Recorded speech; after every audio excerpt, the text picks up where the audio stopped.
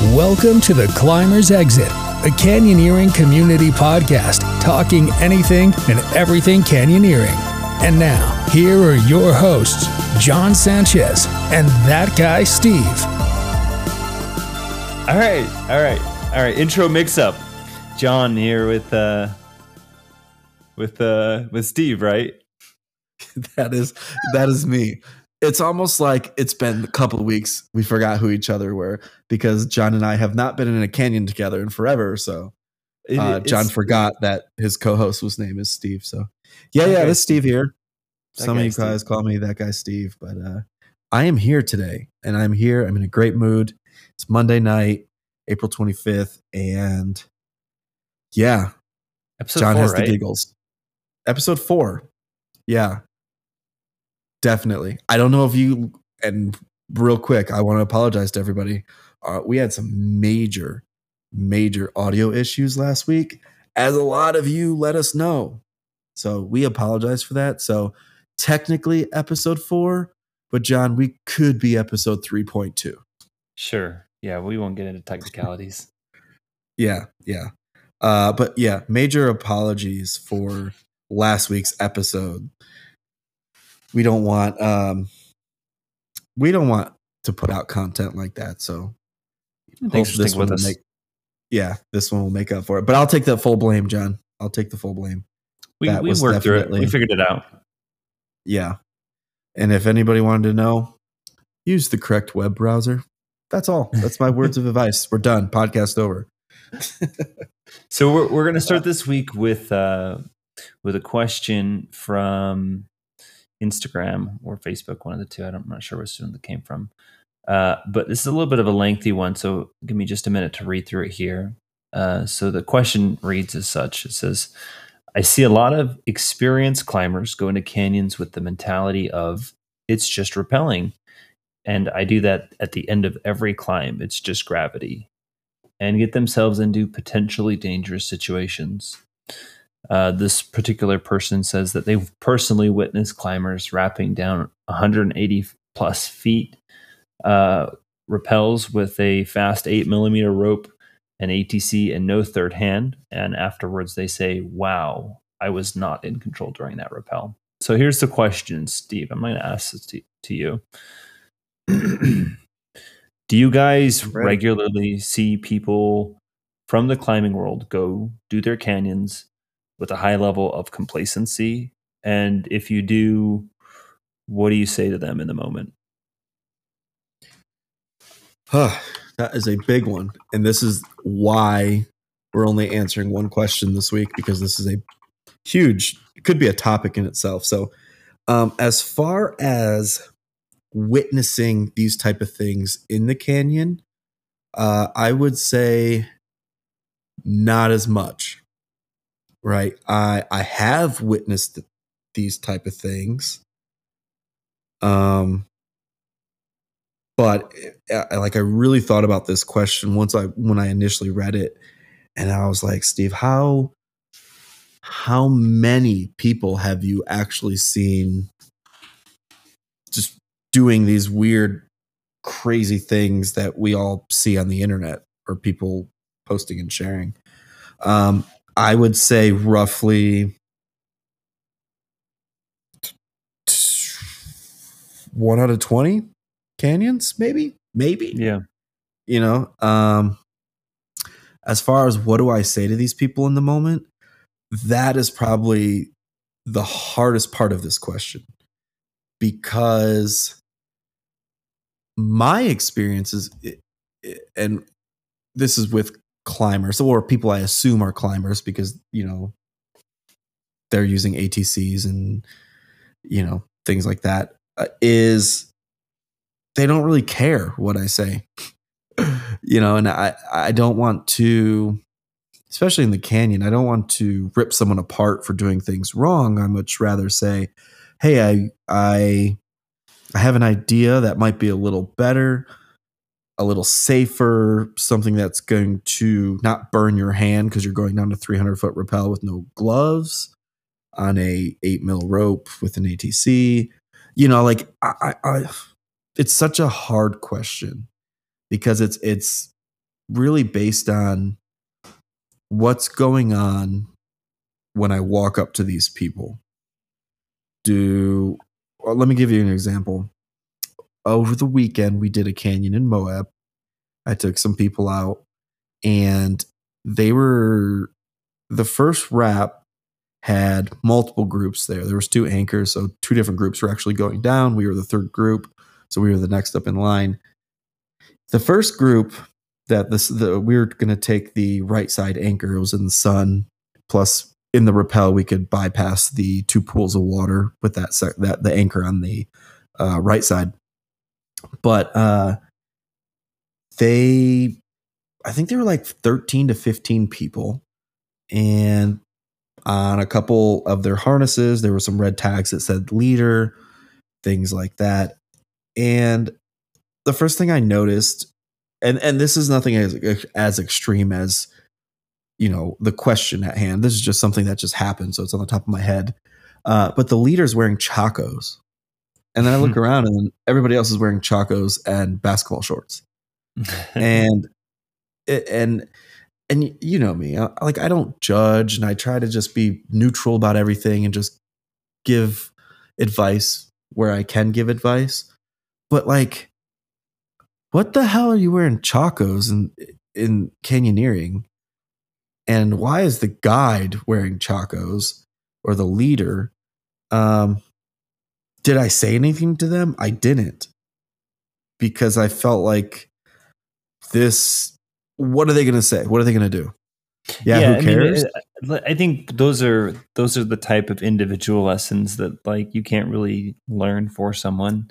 I gave you an example of like, I've only seen people wear shorts in the canyon enough times to they get enough of their skin scraped off that they realize that there are better options out there. And with chacos or sandals or things like that, it's only a matter of different situations that you kind of can get yourself into before you realize that you're kind of under equipped. Yeah, and I think, Stephen, we were talking about this earlier. This was an area where, in my experience, whenever I have ran canyons with people who are also climbers or maybe new to canyoneering and have a background with climbing, they've been fairly receptive to feedback and suggestions. And keep in mind, this is all anecdotal. This is just the people that I have happened to have canyoned with before. But I won't deny that I've definitely seen a lot of the kind of naivety online about like where the buck stops with climbing versus where we're talking about specialty skills and techniques with canyoneering, So to me, this I kind of treat this the same as if I were to give someone feedback if I were a climber in a climbing situation. And that's typically like, I'm not intervening unless it's life-threatening, I'm not stepping in to give comments or suggestions unless, I notice maybe a critical failure or a potential critical failure. And other than that, I think kind of the way that you mentioned it is, if people want advice, they'll usually ask about it. I've often noticed when you're using gear that's different than what most people see, that's when you get the most questions. So, if people want to know, they'll ask. And, if it's real dangerous, I think that we kind of have an obligation to do something. Yeah. Like, it gives me, I remember doing a canyon, and it was, I think, about 300-foot wrap, and a group of climbers go ahead of us. Well, they were there. The second to last guy was like, his head was going down once we were like walking up, and there was one last guy up there, and he just looked, like nervous. and he just like small talked to us. Yeah, I've never done this before. My friends wanted to go out, and do this. And you could just tell his mannerisms. He was just real nervous to do this rappel. And they're all climbers, right? He was talking about how he does, like towers out in Moab and things. And ultimately, the small talk conversation turned into, here's a piece of gear that you can add friction on the fly. And here's a glove, for your brake hand. These two things are going to help a lot. And we gave it to him. He used it. And the guy was like ecstatic at the bottom. So I guess reiterating, it depends on the situation, right? People wearing Chacos, what can I do for them about that? I don't have shoes to give them. Somebody who looks nervous and he has an ATC, a skinny rope, no gloves. Hey, I have an extra pair of gloves. I do have an extra device that I used for rigging that you can also, utilize for descending. And here you go. And you can help that person. So I guess it's a situation by situation analysis of what you can actually do. What are the people in Chacos? Cool, slip and fall. Smack your head against the wall. At least you're wearing a helmet, and you'll learn that, hey, maybe I should get some shoes that have better grip. Yeah.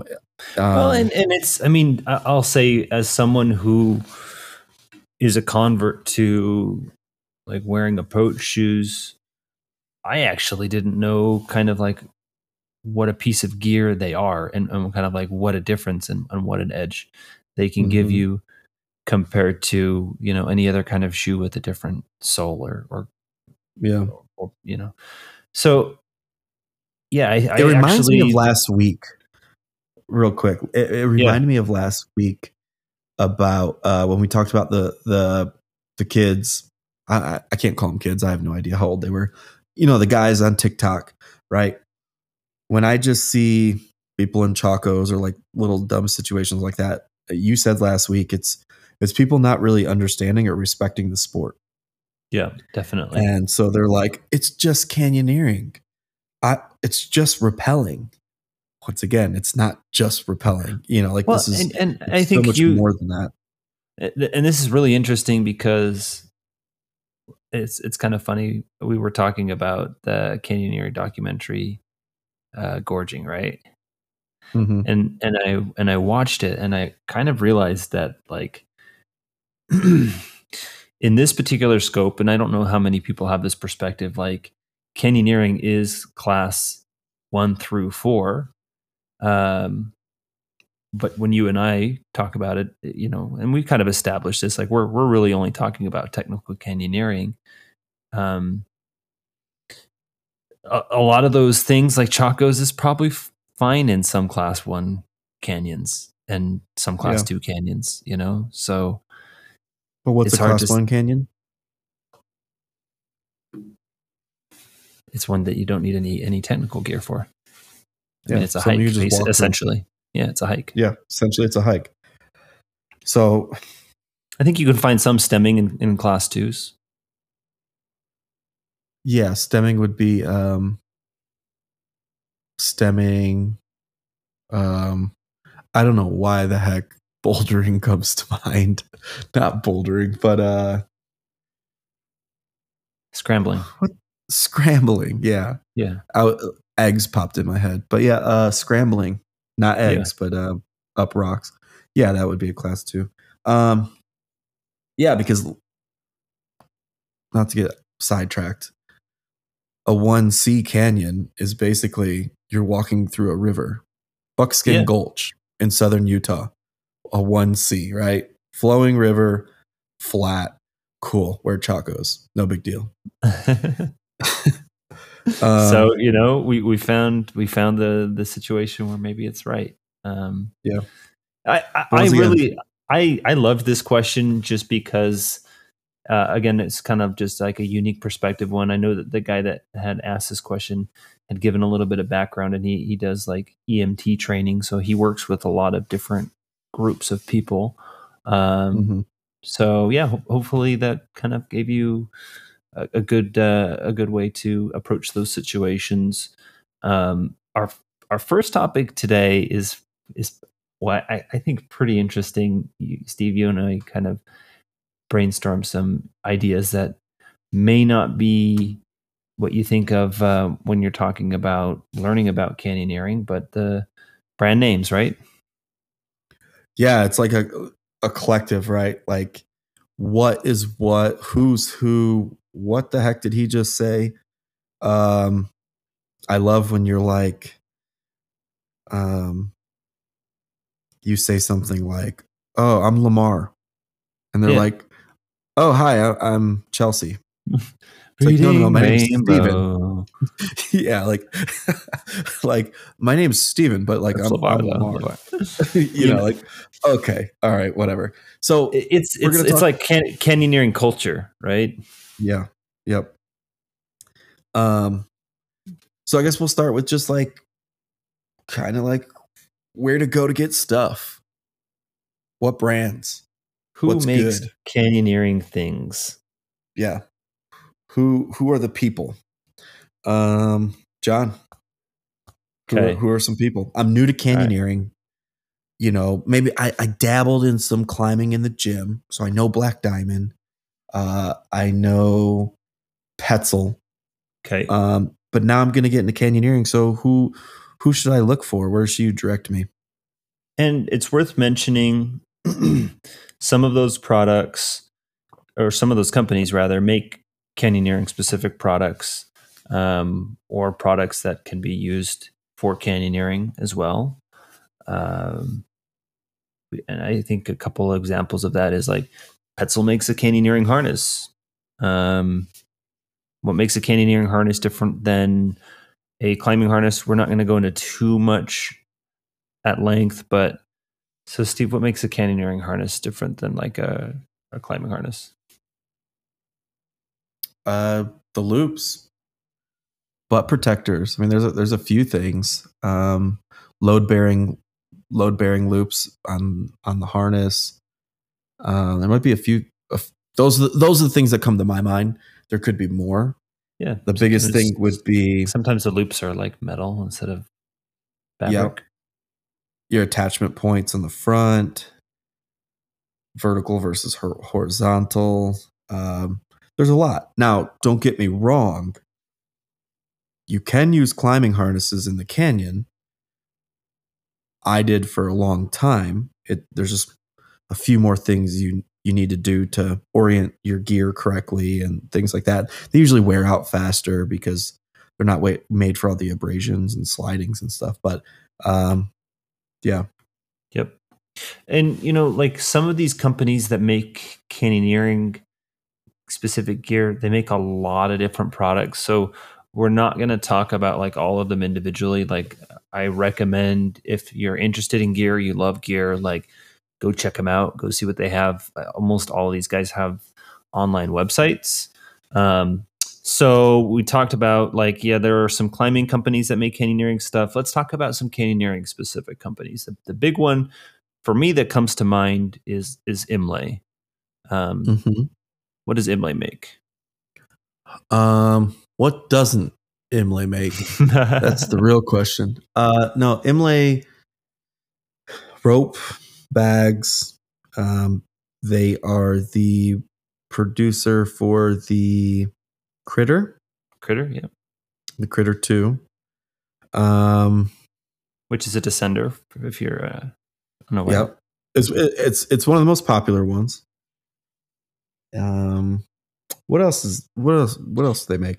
If you are canyoneering in the Southwest, they make like some really cool like pothole escape stuff, like these little tiny sandbags called pot shots and sand traps.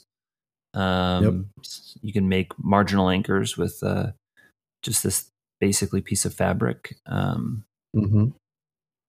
So yeah, check it. They're based out of Utah. Yep.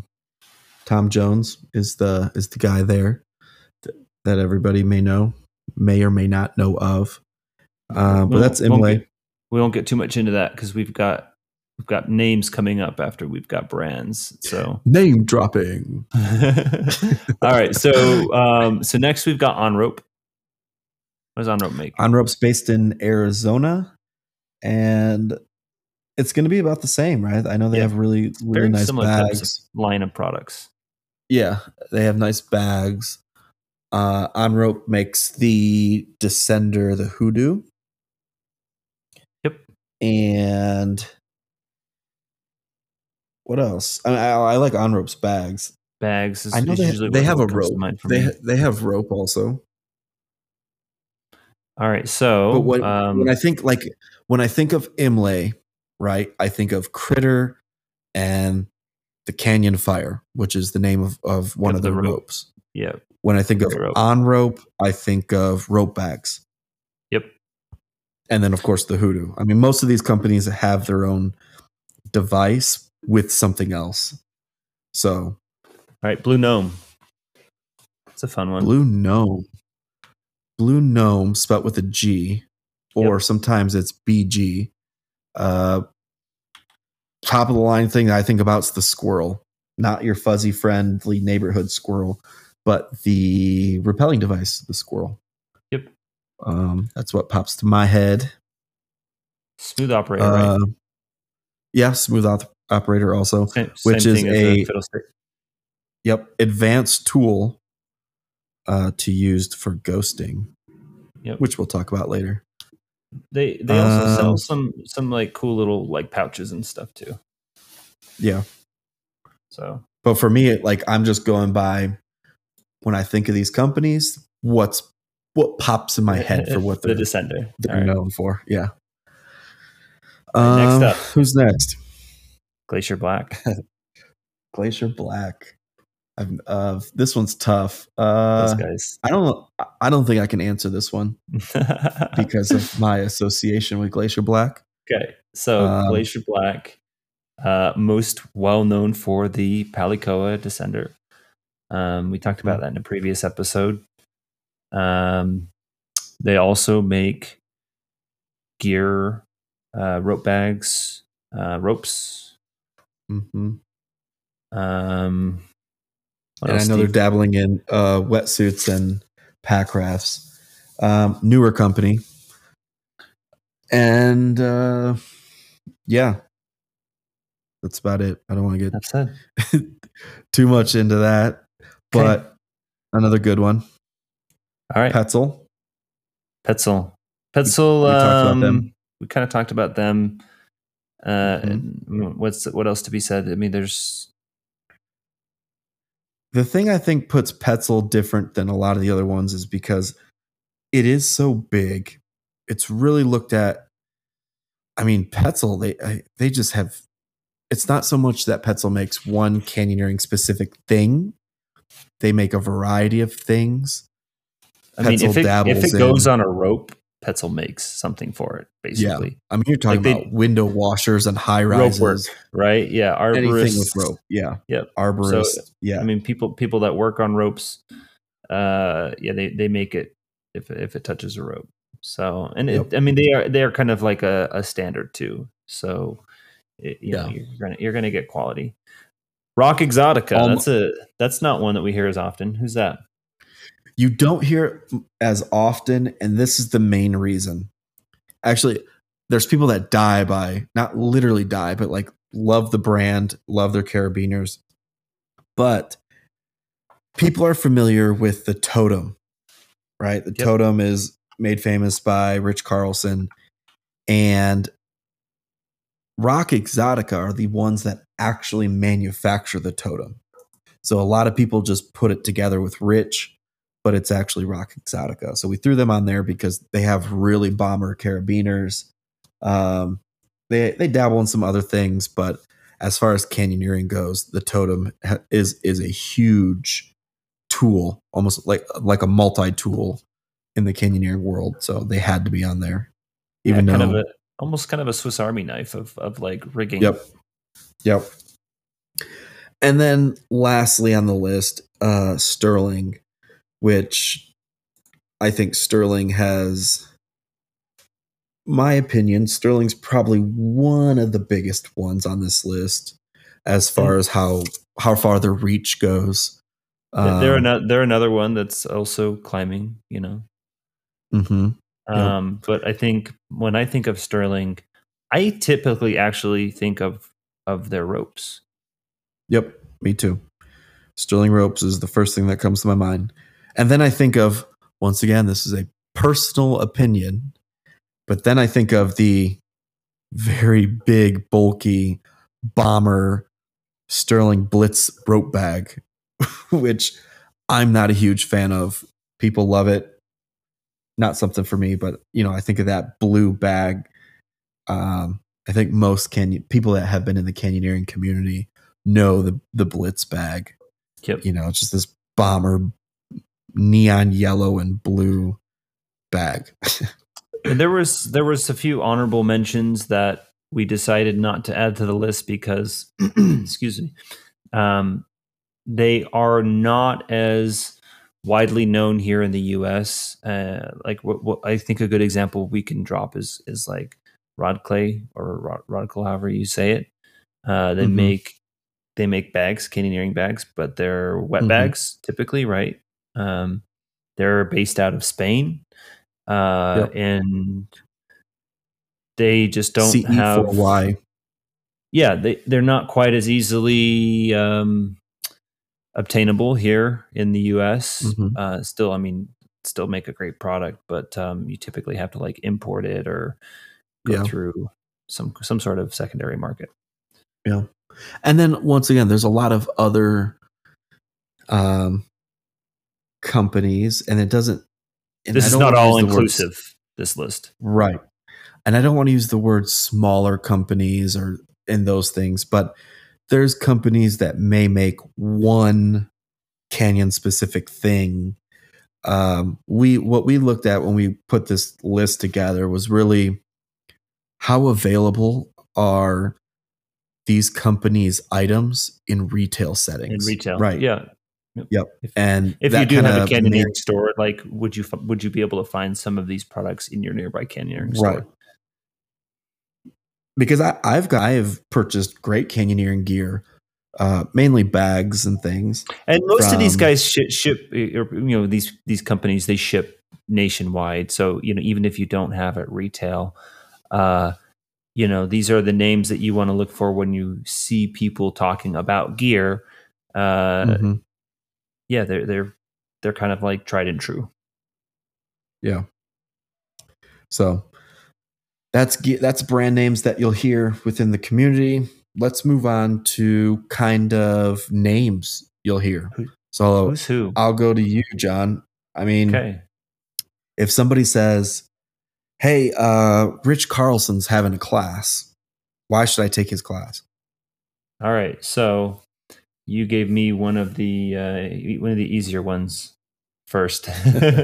Rich Carlson is definitively one of the grandfathers of canyoneering.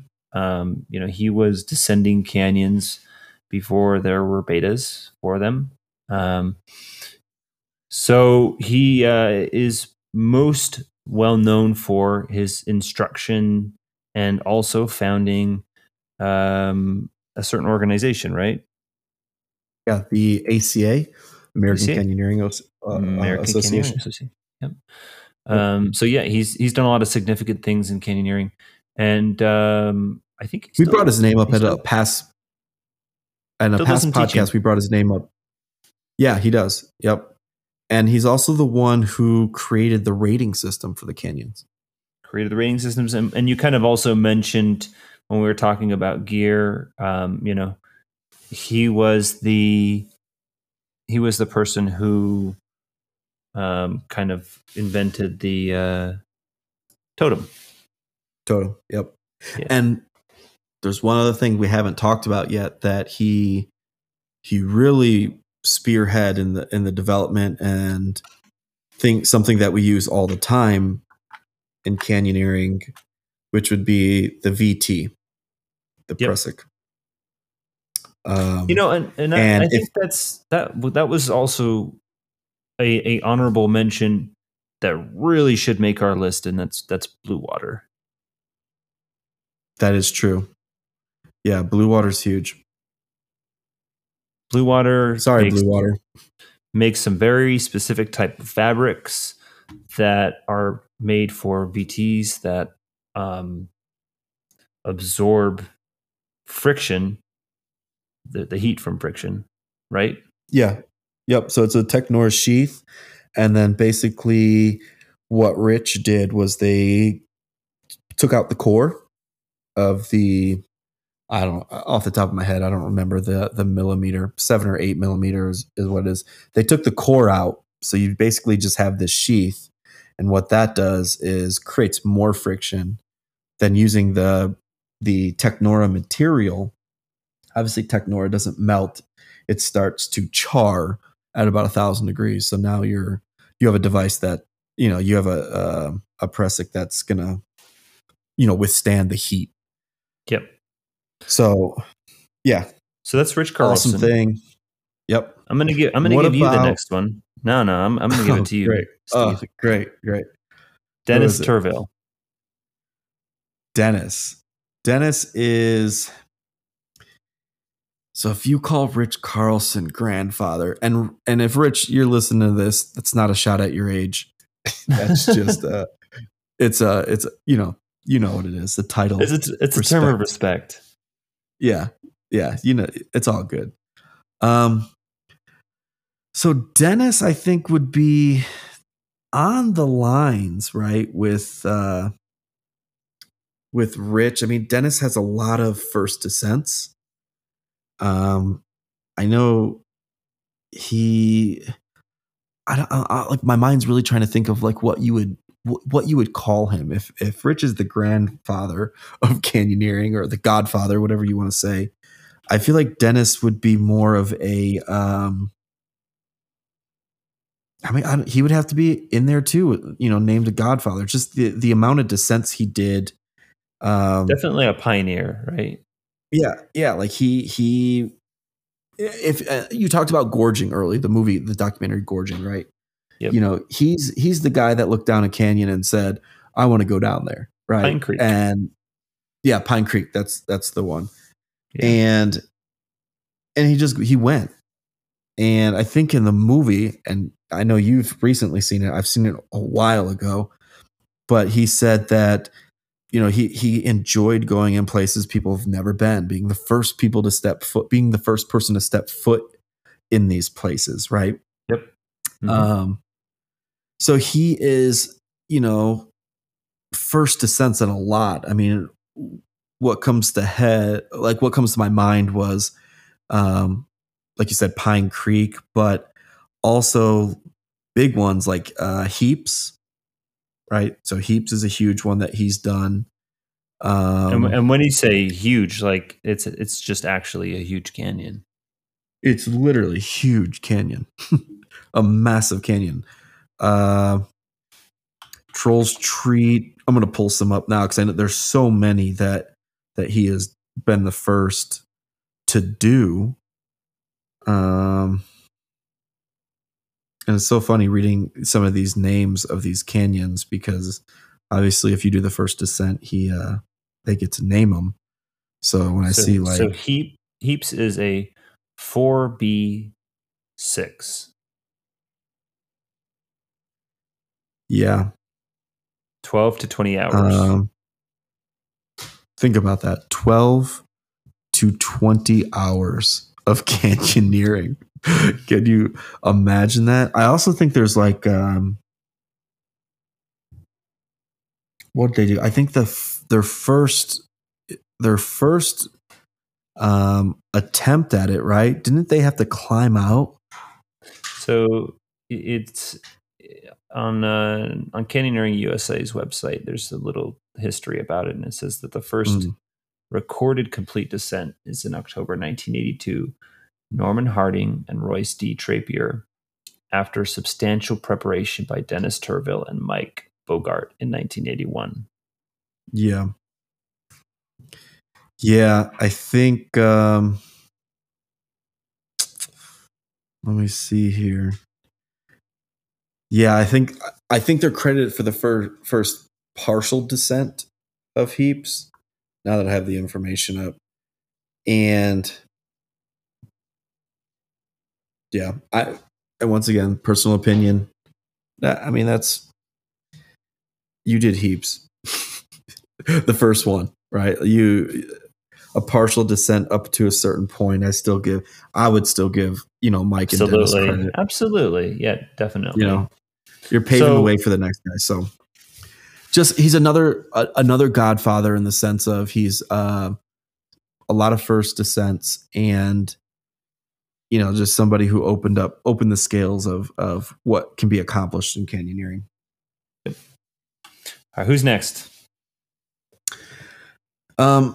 Next, I'm gonna put you with Mike Kelsey. Okay, that's a good one.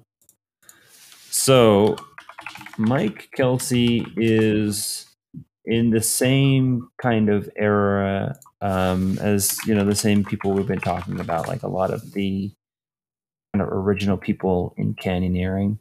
Now, what Mike Kelsey did for canyoneering is he spent a lot of time documenting and just like making maps and guidebooks for canyoneering. So he's responsible for like a lot of the really early guidebooks and betas for, I mean, a significant amount of canyons. Yeah. Which then it comes where you do have some people that are not fans of Mike Kelsey because of the guidebooks. Because what the guidebooks did is now it gave maps and information for people to go to these locations. Yeah. So a lot of people were upset about that. And then like Mike's side of things, right. And then Mike's side of things is, listen, guys, people are coming to these canyons. I want to make sure that the people that are going aren't going to end up dead. So I'm going to give them the best information I have so they don't end up dead, and they can come out safely. So, there's two sides to every story. And, it's, we're here today because of all these people.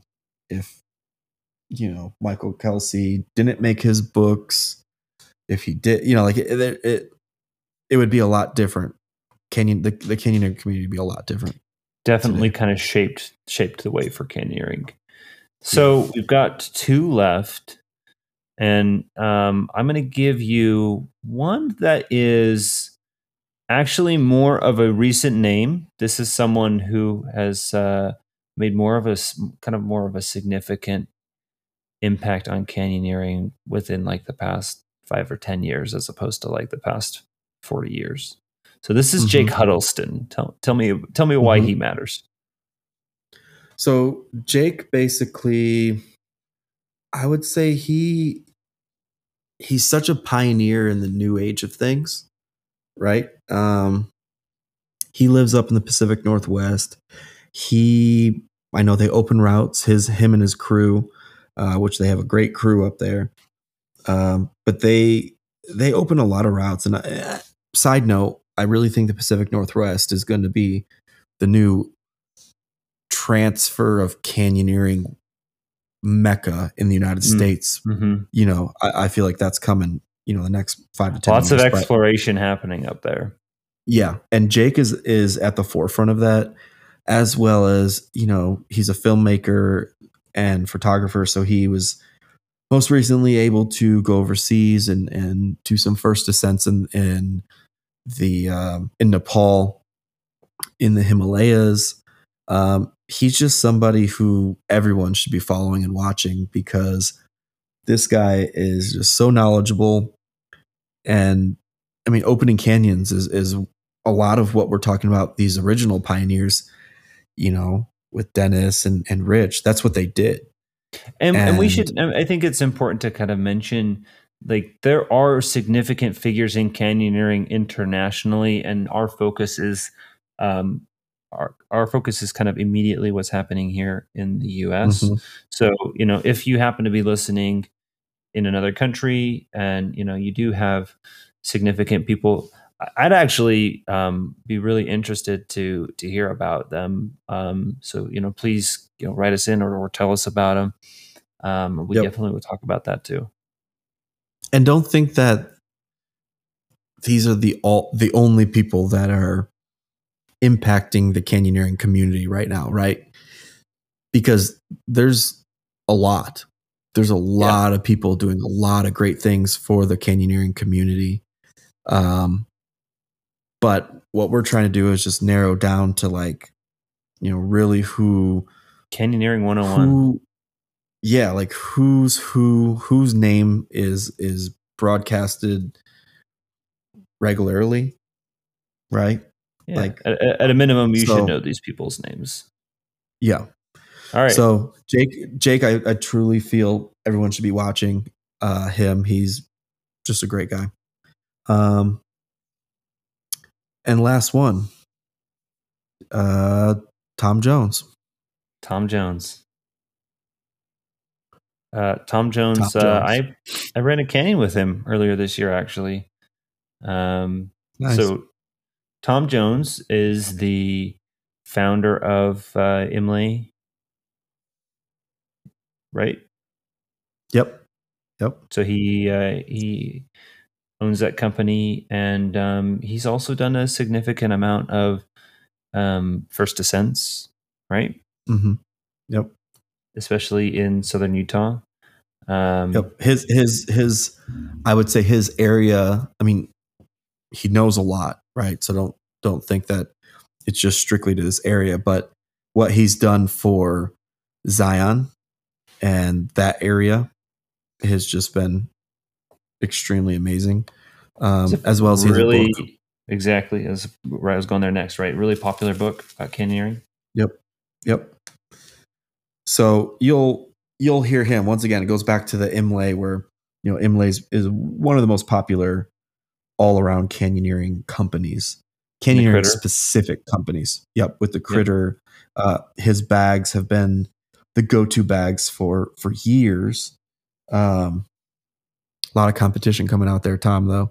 But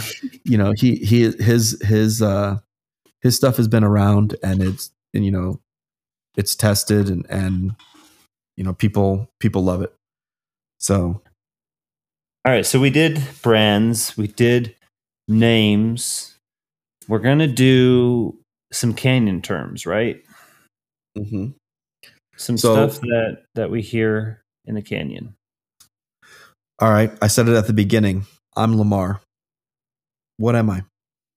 Pretty rainbow. You are the last man at risk. L.A. So what is the A? Last A.M.? What is the L.A.? What's the A? Yeah, this is the first A. Last man at risk. So L.A. is last. Like L.A. Like is man. We don't. Yeah, the A is actually. No, they get an A too. Okay. Last man at risk is Lamar. Okay. All right. That's Lamar. So last man at risk means what? Last man at risk means the last individual that is going down the rappel and the last person to take the risk of the rigging that is anchored. Mm-hmm. Because most of the time, if you're going to do rope pull on, single wrap, then you're going to unclip a few things, maybe one thing, before that last person goes down. So there's a slightly more risk for that last man. So if you're ever in a canyon and somebody says, "Hey, do you want to be Lamar?" Make sure you know what you're doing before you say yes. Yeah, absolutely. I definitely. This is one of those things that is going to depend on the group that you're running with, but I'm a big fan of the anchor manager being the Lamar, and I think that that's a good segue. What is an anchor manager, Steve? So basically, the person who is building your anchors. Yeah. So when who's setting up rope, and usually for me, it's also the person who's doing your safety check and making sure everybody's getting on the rope on the correct side of the rope, and all those things. The guy who just builds the anchor, sits by the anchor while everybody hooks up and sends it. It's totally something that you just kind of see as a job or a role. If you have a team, this is the guy on the team, and this this individual can change depending. Maybe you want to do this on every rappel. Maybe you want to change this person up depending on the rappel. But like this individual is going to be managing the rigging. They're going to be making sure that the person that is going on rappel next is doing so safely. They're going to make sure that that person is using the right communication, making sure that they're letting they know that there's someone on belay, checking things like the lockers. It's a kind of, and those kind of checks can be done partnered and things like that. But realistically, like the anchor manager is the guy or girl or person who is really, really paying attention to what's happening on that rappel and making sure that things are going by the book. Right. All right. VT, Steve. What's a VT? It's a trim on a car. I'm kidding. It is the Veldetan Tress, which is what we talked about. It's a type of pressic that Rich Carlson made famous here in the States. And it's what we tend to use if you're the first man down on rappelling. Yep. We're not going to go into too much about like using a VT, tying a VT, or anything like that. We're just talking about what it is. So, cool. Dead Man's. Is not the climbers you see in the canyon. Nope. Nope. So a dead man's is a type of anchor that is buried under the ground, and it is what would be considered a marginal anchor, right, Steve? Mm-hmm. And it essentially is a object that's buried very, very deep, and sometimes you build like a trench and then you put it in the ground. Sometimes you just put it as deep as you can. And that becomes your anchor. That is how you have to rappel down some types of rappels. So that's advanced technique, advanced anchoring technique. So, All right, SAR, Steve. What's SAR? SAR, simple, search and rescue. That's all you need to know. Search and rescue. Someone says SAR. Yeah, they're the people that do that. And after 4 episodes, I've been waiting, and you've been waiting. Boom, boom, boom, boom. What is the climber's exit? What is it? What does it mean? It's a podcast by John Sanchez and that guy, Steve. No, truly. So the climber's exit, and there's a couple different ways to view this, but most commonly, what the climber's exit is it's going to be an exit at the end of the canyon that will require more advanced climbing skills. A lot of times, when you're exiting a canyon, you can walk out of it, or you can kind of take some scrambles out. A climber's exit is usually going to be like an early exit that you have to climb out of. Right, Steve? Yep. I agree. Yeah. Sometimes people make a joke about it because it's like, you don't finish the canyon, you take the shortcut out, you take the quick way out. So you take the climber's exit, but But we're not judging. We don't do that here. No. We just give you the information. The next one's a good one. Abseil. Abseiling is what people that are canyoning do. Abseiling is essentially the same thing. So abseiling is to rappelling as canyoning is to canyoneering. Abseiling is a more common international term, but functionally it's rappelling. Yep. So same exact thing. DRT. DRT? What's DRT? Dual rope technique. Dual rope technique. Okay. Yeah, that's a good one to know. Yeah. As opposed to an SRT? Right. So dual or double rope technique. Same exact thing with SRT. Yeah. Yep.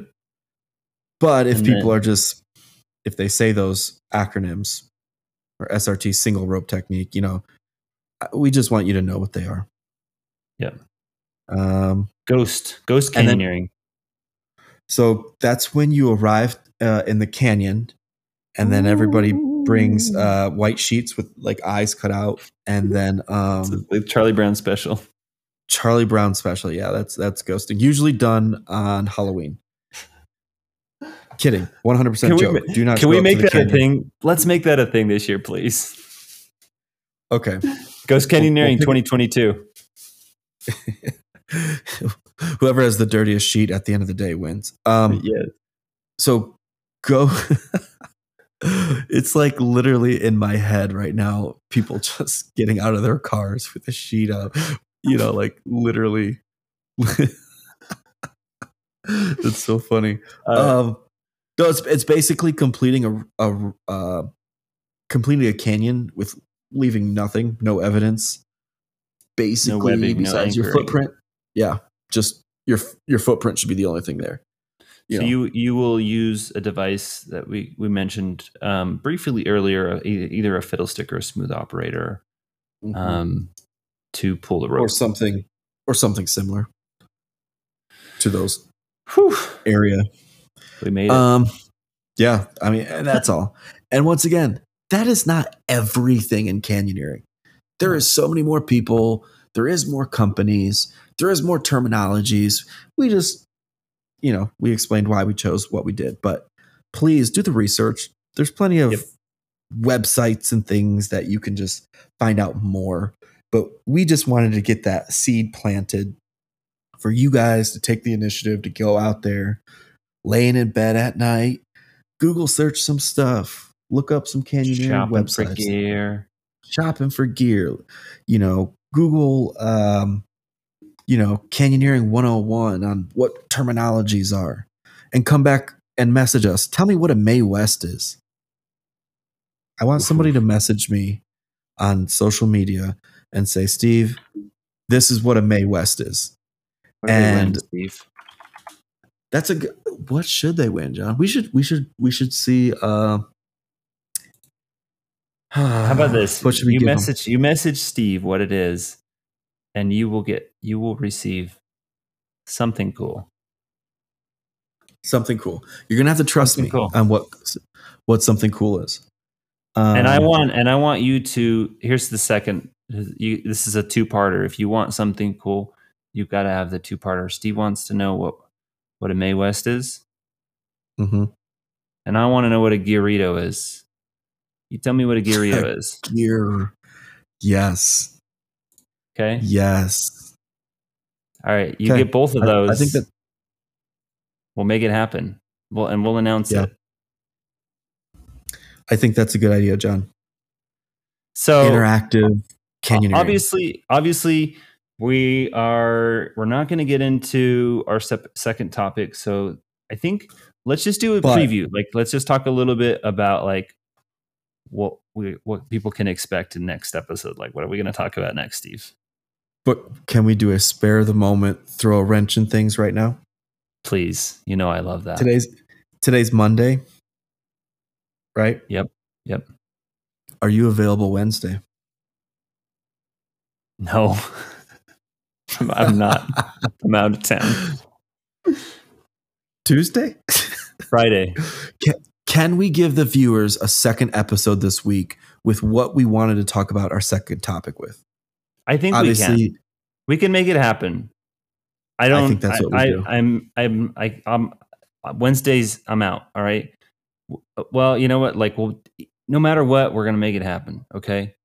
We're gonna throw a bonus. We'll do a 4.5 bonus episodes this week to make up for last week and to get the second half of this episode out. We're doing it. Yeah. Sometime this week. Okay. So homework. What is a Mae West? What is a Garrido? You can. How are people going to let us know, Steve? How are they going to?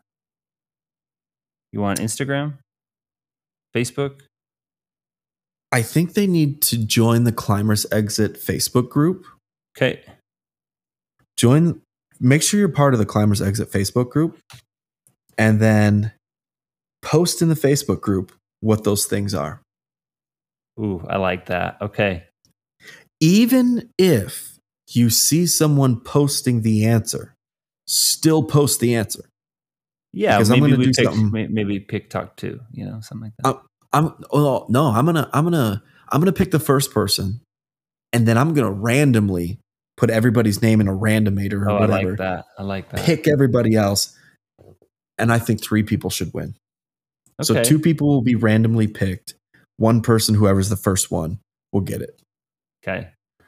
Sound fair? And yeah, and if we'll say if we've got enough people that listen and throw down before we get 4.5 out, we can announce it on 4.5. Otherwise, we'll give it a week and you'll hear about it on episode 5.